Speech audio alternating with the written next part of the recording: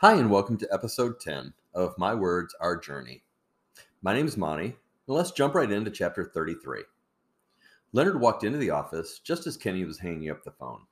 Leonard could read his partner's face well enough to know that he had news to share. He just hoped it would give them a leg up on the case. He sat down and waited for Kenny to speak.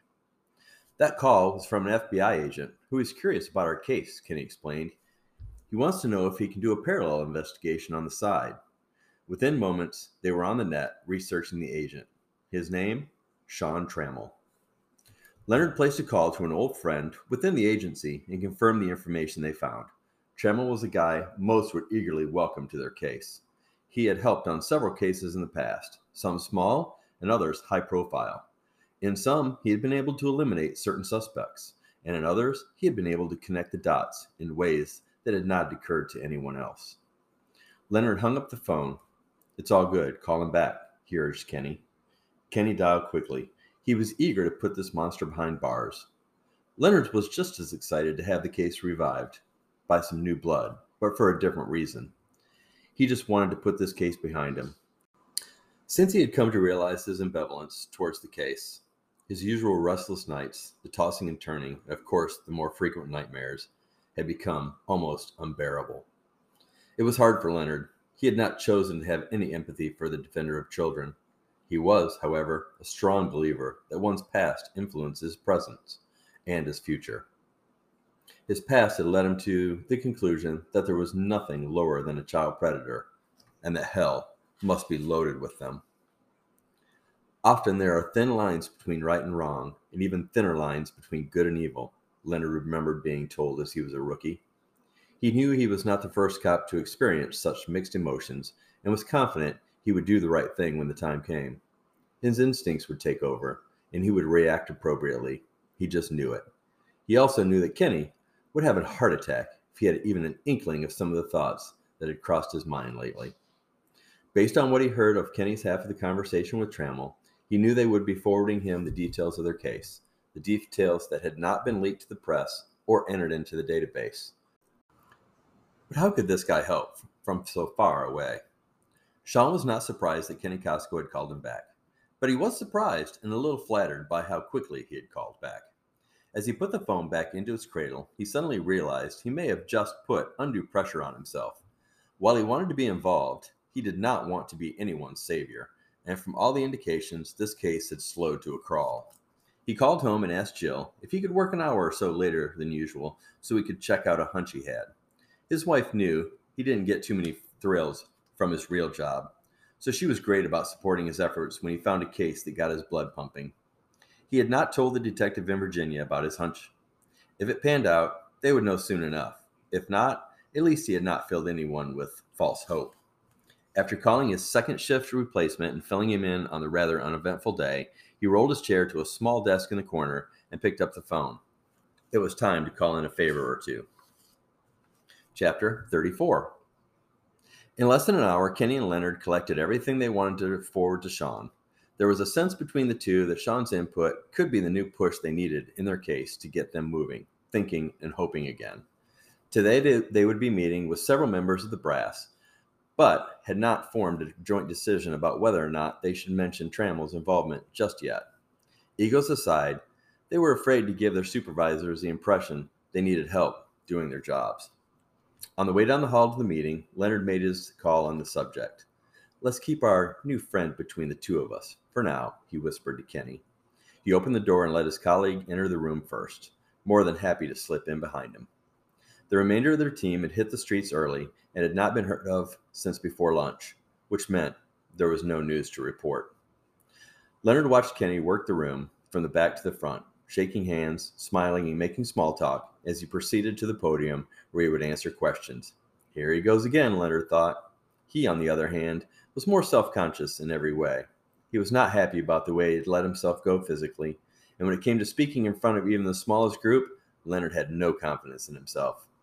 Even the thought of such a task caused him to have what could only be described as anxiety attack. Leonard was not envious of Kenny's rough good looks either. He had been around long enough to know that a man who could attract the ladies could attract trouble. He had seen many men over the years destroyed by their own egos. Besides, looks fade. However, he was just the tiniest bit jealous about his partner's magic touch, the way he could walk into a room and command everyone's respect. Other than joining forces with Sean Trammell, the case had gone nowhere for quite some time. Consequently, Leonard was not sure how much longer Kenny would stick around. Their leads had dried up without result, and the evidence they had collected still waited for a suspect. Leonard could not understand why the brass had turned this meeting into a press conference. The only explanation he could come up with was that the higher-ups felt the need to remind the public that the police were in charge. But in charge of what? Sean printed and read the information he received from the detectives in Virginia. The police report, complete with detective notes on the death of a Mr. and Mrs. Flasker, caught his attention right away. He could not understand how their case fit in with this criminal's previous crimes. Who were the Flaskers, and what had they known? Had their man committed other crimes that had not been discovered yet? He scribbled these questions in the right-hand margin of his notes, and then reached into his small dorm room fridge and pulled out a sugar-free energy drink. He was waiting for a call back from an old friend, Earl Massey, who currently worked at the DMV offices in Southwest Virginia. Sean had a hunch that Earl would be able to verify the rationale behind the path he had been considering, or at least help him think of something better. They had not spoken for a few years, and Sean had not even been sure he was still with the DMV. Luckily for him, though, Earl had answered on the third ring and sounded pleasantly surprised to hear from his old friend. Now, 3 hours later, Sean wondered if all the time that had lapsed was a good sign or a bad. No one could understand where Sean had developed his passion for the world of crime, and considering the scar crime had left on his life, he wasn't sure he understood either. At the age of 17, Sean had been the star on his varsity baseball team. At the beginning of the season, he was a shoo-in for the All-Star team, a situation sure to lead to a full ride at the college of his choosing. He was riding high. Furthermore, he was dating what he considered to be the prettiest girl in school. His buddy Earl had even helped him get a job at his father's antique store 2 nights a week, which allowed him to take Jill on nice dates instead of having to join their friends at fast food restaurants. Lost in his reverie, Sean picked up the framed photo he kept on his desk. Young faces stared back at him as he studied each from left to right. He figured that anyone that noticed the picture probably assumed he was trying to hold on to his youth, if they only knew. On the contrary, he was still trying to understand what happened that tragic day and why people do what they do to one another. So far, he had found no answers. He could retrieve that day from his memory as if it was yesterday. It was the day he did nothing and his friend died. It was the day baseball died for him, too. They had only been on the team bus for about 20 minutes, headed to an away game that Sean had been looking forward to all summer. He had marked the game with the Somerville Panthers on his calendar with a wide red circle. The Panthers had been the only team to beat them the year before, as a result, knocking them out of the state championship game. He could remember it all so clearly.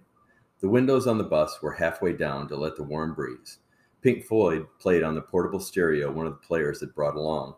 Jill and her friends were somewhere not far behind them, making the trip to support and cheer on their team. The jerking of the bus, the chaos, and the smell of the brakes and burning rubber were just the beginning. Some of the players fell to the floor of the bus, while others were slammed against the back seats in front of them. From the back of the bus, where he was sitting, Sean could see everything. Strangely, he was unaffected by the sudden stop. A car had passed on the left and had swerved directly in front of the bus, causing Mr. Stearns, the bus driver, to slam on the brakes to avoid hitting the car. After bringing the bus to a safe stop and surveying the condition of his passengers, Mr. Stearns exited the bus to get to the bottom of the commotion. Moments later, the driver of the speeding car boarded the bus with a shotgun in his hand and a look of pure hatred on his swollen face. He slowly walked down the aisle as his bloodshot eyes looked from side to side. Sean remembered feeling sorry for whomever the grumpy-looking man was seeking. Everyone on the bus avoided eye contact with him and pressed themselves against the side of the bus as he walked by. Halfway down the aisle, the crazed man stopped and leaned over one of the seats. He had found who he was looking after. With one strong pull, he had Aaron Cantor in his grasp. and without a word, he walked back up the aisle with the youth in tow. There was no sense of relief among the passengers on the bus that day. Fear for their lives was overtaken by fear for Aaron, who was limp in the man's clutches and appeared resigned to the position he was in. Once they were off the bus, the man pushed Aaron to the ground and pumped 2 rounds from the shotgun in the youth's chest. It all happened so fast, no one had time to react to what was taking place before the shots rang, taking with them Aaron's life and the innocence of the boys looking on. 2 of the coaches had exited the bus to protest the taking of one of their players when the shots were fired. From behind his back, presumably out of his waistband, the deranged stranger pulled out a revolver and shot each man, stopping them both before they could speak a word. He then turned the gun on himself. Up to that point, Sean could clearly recall the details of the day, but everything from that point on was a complete blur. He could only guess that he had gone into shock. Later they learned that the gunman was the boyfriend of Aaron's mother. He had beaten her beyond recognition after an argument earlier in the day, and then hunted down the youth, Aaron, as a way to punish her further. The team did not play another game that year, and Sean never touched another bat or glove. Instead, he entered the military after graduation and became an Army Ranger. He excelled to the point that he was selected to train and work in an intelligence field. As a result of watching his teammate and coaches senselessly die on the side of the road, he wanted to understand what makes people do the evil things they do. His end goal was to have a career with the FBI, where he could play a role in bringing down the country's worst criminals. It was more glamorous in his mind than in reality. Still, he hoped that by paying his dues, he would have an opportunity to get better assignments, and with time, be looked upon as an asset to have around. Why do we treat each other the way we do? That was the question driving his obsession. Chapter 35. After a slow morning on the shop floor, Myles tossed around his options for lunch. Did he want to dine out or munch on some chips from the vending machine while perusing the newspaper? It had been 2 days since his initial call to Amy Fritz, and he was hoping to see another Amy story in the paper very soon. He decided to have chips at his desk and was not disappointed. Today's article reached out to him even more blatantly. He wondered if she had verified the information he had given her and if the police might be working with her right now. After finishing the story, he put the paper down and thought long and hard about what he needed to do next. In her own way, it seemed that Amy had expressed disappointment in the man who claimed to want to protect children. Myles took it as a slap in the face. He could not even consider trying to make her understand the debacle that had led him to the sudden retreat from his mission. With only a few minutes left on his lunch break, he quickly pulled up the picture of the young journalist on his laptop screen. Was she the dangling carrot that would get him caught? As he stared at her picture, he knew that he had been pulled back in, and to deny it would be fighting the inevitable. This time, however, he would change his MO. He knew that he was being urged by the powers that be to continue, but this time, he thought, he would be in control.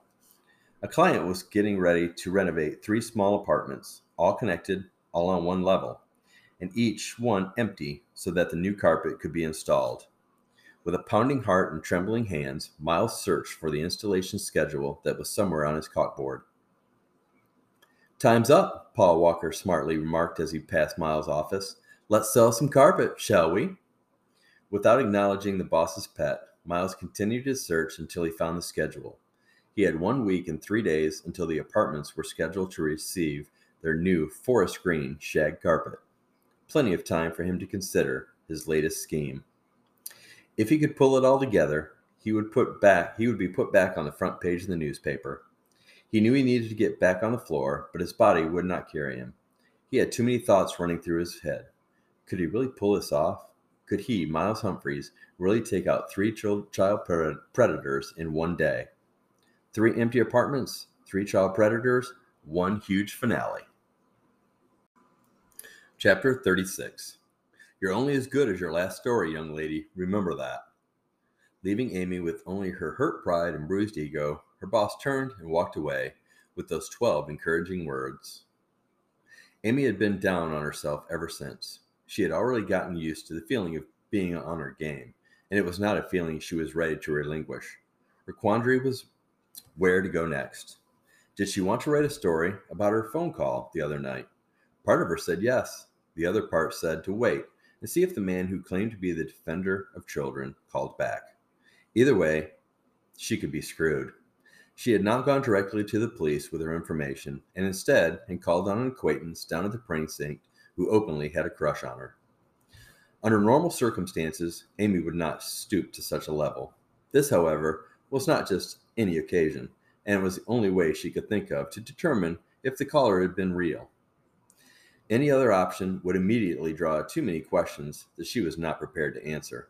If she played this right, though, everything might work in her favor, or she could find herself in serious trouble for neglecting to report the initial call. Life is a gamble, she thought. Her admirer had taken only a short time to call her back with the information she needed. Without much effort, he had been able to nose his way into a conversation and find out exactly what she needed to know. Amy thanked him and promised to call the next week and maybe do lunch. Part of her meant it. The new realization was exciting and chilling at the same time. Had she really talked to the murderer? Could she be in danger? Even though she believed that she had indeed spoken with the defender of children, she did not feel that she was in any immediate danger. He had no reason to hurt her, but he obviously had a reason for reaching out to her. And she knew it probably wasn't the fact that she had a pretty picture on the newspaper's website. The idea of him calling again gave her a feeling of anticipation, something she had not felt in a while. She even caught herself checking the phone to make sure it was not off the hook. Amy fell asleep around 10:30 with work spread across the foot of her bed. A few hours later, she was awoken by the ring of the phone. Her heart leapt into her throat. This could be the call. As the phone rang for the fourth time, she took a deep breath and picked it up. "Did you verify my authenticity?" She thought the man's voice sounded more nervous than before, if that was even possible. Off the cuff, she replied, "How do I know you're not a cop or someone with the force pulling my chain?" She did not know where that came from, but it was too late to take it back. "That would serve what purpose exactly?" Myles asked, trying to hide his nerves, which were affecting him more than the time before. Myles broke the awkward silence. "For us to continue, I need you to believe I am who I say I am. And, well, I have to believe you didn't call the police and are now working with them. But the problem is, we don't have any trust built up between us. You're assuming I have any interest in talking to a murderer." Amy did not want to appear too eager to encourage the stranger. Even so, she knew she'd have to be better prepared for this exchange in the future. "Fair enough. I'll let you go for now." There was another awkward pause. Each could hear the other breathing. "Amy, I do want you to trust me, so here is something that should establish my trustworthiness. 2 nights from now, another child predator will be killed, another animal taken off the streets.